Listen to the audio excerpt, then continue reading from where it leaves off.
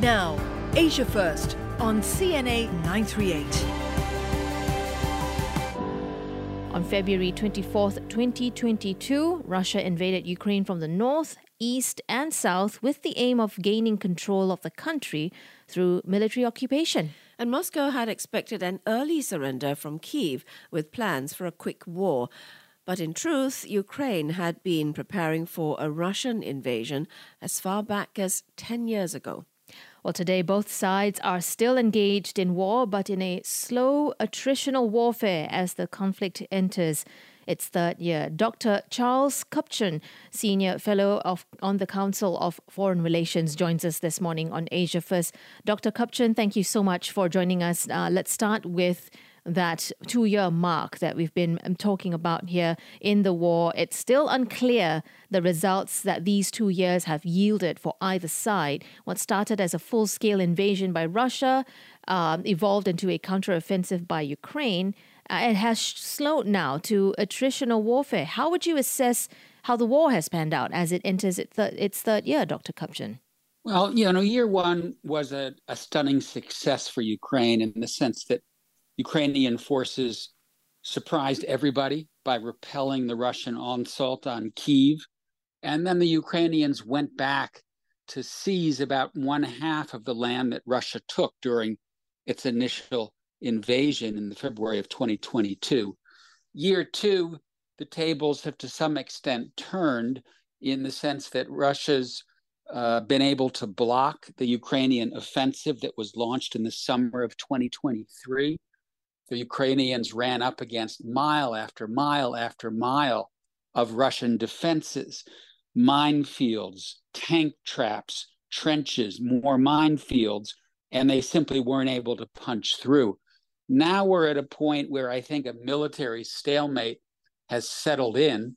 And the big question is really, is the United States going to approve a new package of military and economic assistance, which the Ukrainians desperately need, partly because they're running out of ammunition to hold the line and to keep the Russians from breaking through. They're also facing shortages of air defense. And the Russians have continued to pound Ukrainian cities, including their energy infrastructure, from the air. So right now we're at a really tentative, I would say, dangerous moment in this conflict.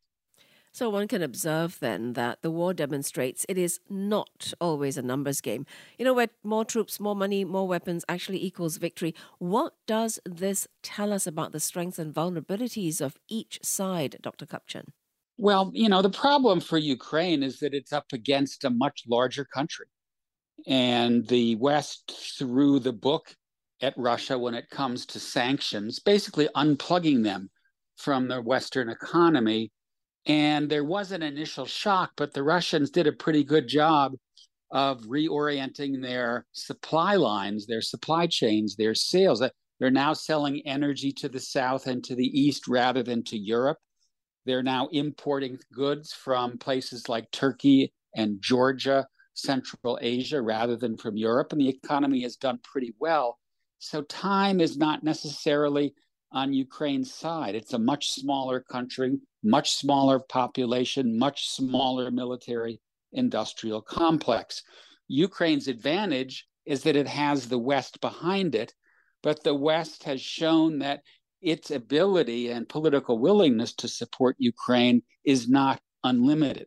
We're in the middle of a knockdown, drag-out fight here between Democrats and Republicans when it comes to a new package of aid. So I think for now, we're probably in a situation in which the Ukrainians are going to be able to hold the line. But I think the bigger question mark is the U.S. going to step forward? And will we get to a point where Ukraine and Russia are ready to declare a ceasefire and begin to talk about a negotiated settlement? Bottom line, in my judgment, Ukraine is not going to win this war on the ground. As a consequence, their best bet for restoring territorial integrity is at the negotiating table, not on the battlefield. How far away are they, though, from that negotiating table? Because it doesn't seem like very likely in the near term, at least. I think that's correct. And that's for a couple of different reasons. One, is that Vladimir Putin is probably waiting out the November elections in the United States because he thinks he can get a better deal from Donald Trump if he wins than he can from Joe Biden. And I think that's probably accurate. And two, and this is the most important actor here, we don't see Ukraine ready to move to negotiations. The Ukrainians are determined to keep fighting. They're waiting for the next big dollop of aid to arrive.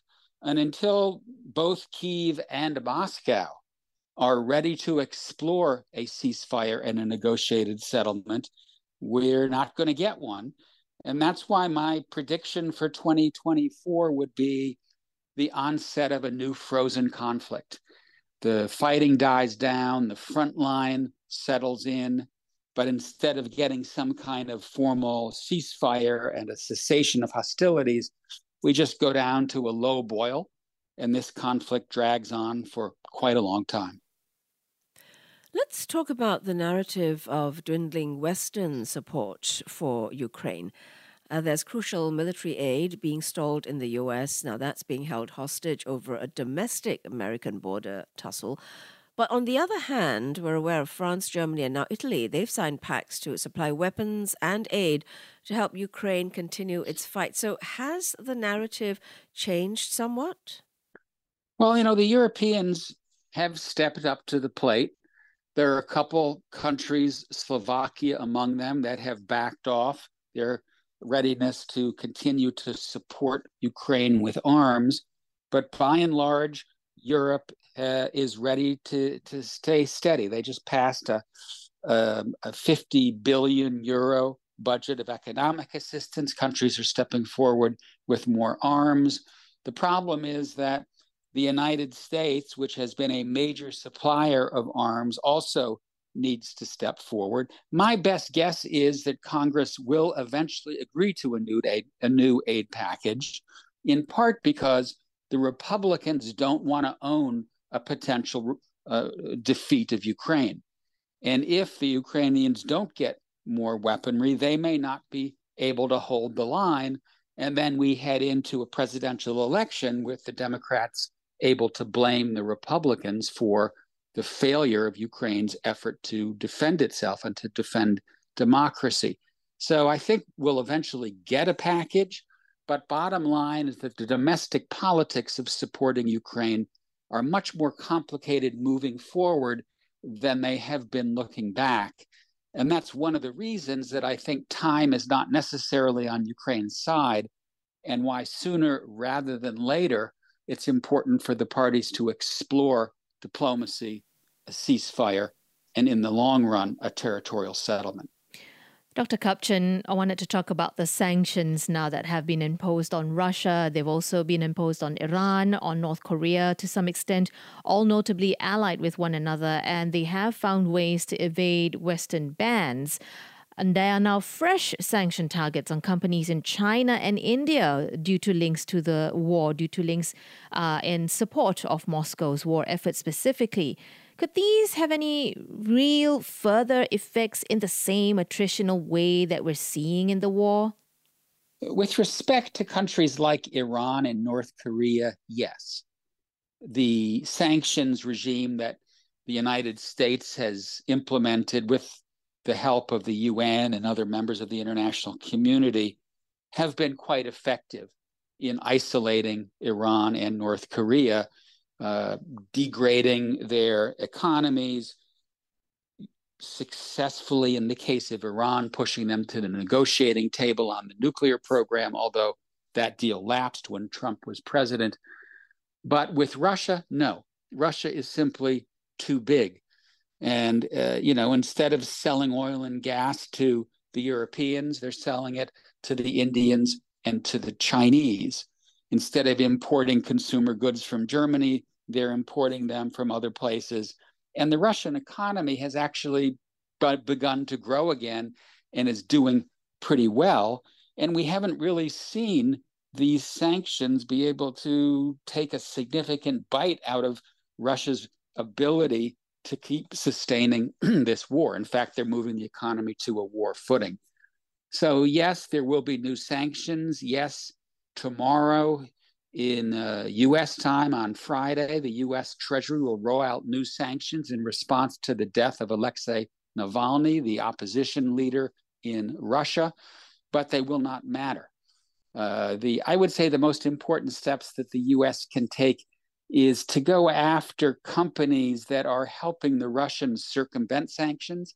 And you mentioned these measures against Indian companies, Chinese companies, companies in the Middle East. But it's a little bit like a game of whack-a-mole, where you go after this company that's helping the Russians circumvent sanctions, and another one pops up. Big picture here is the sanctions represent symbolic slap on the wrist to Russia, but don't significantly degrade Russia's ability to prosecute the war in Ukraine. Dr. Kupchan, let's end off with a retrospective look at Ukraine as we mark the second year of the war.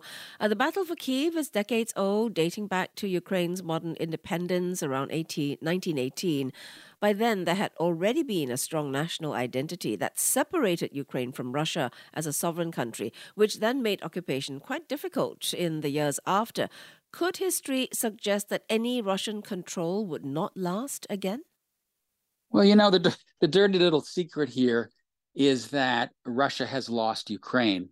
And when historians write books titled Who Lost Ukraine, the answer is going to be Vladimir Putin, because he has taken a country that was fragmented between East and West, with the East much more Russian-oriented, Russian-speaking, watching Russian TV, very much in some ways affiliated with Russia. And he's turned it into a country with a fiercely anti-Russian identity. And there's no way that Ukraine can ever be reintegrated into the Russian sphere of influence, because there are 40 million seething Ukrainians today who want nothing to do with Russia. So I think this story is going to end with, hopefully, the reconstruction of Ukraine, the standing up of a Ukraine that is prosperous, democratic, and secure, with or without its 18% of territory that is today controlled by the Russians. And that will be, in the end, a stunning strategic defeat for Russia, because they will have lost Ukraine. They may have gotten a consolation prize of grabbing hold of some of Ukraine's territory, but they will see Ukraine integrate into the West as a democracy, as a prosperous state that has succeeded in joining the Western community of nations. That's what Putin tried to avoid, but my guess is that's where this story is going to end. Dr. Kupchan, your insights have been really fascinating and valuable indeed here on Asia First. We thank you for taking the time to spend it with us to mark this second anniversary of the Russia-Ukraine war. Thank you very much. My pleasure. Bye-bye. That's Dr. Charles Kupchan. He's Senior Fellow at the Council of Foreign Relations.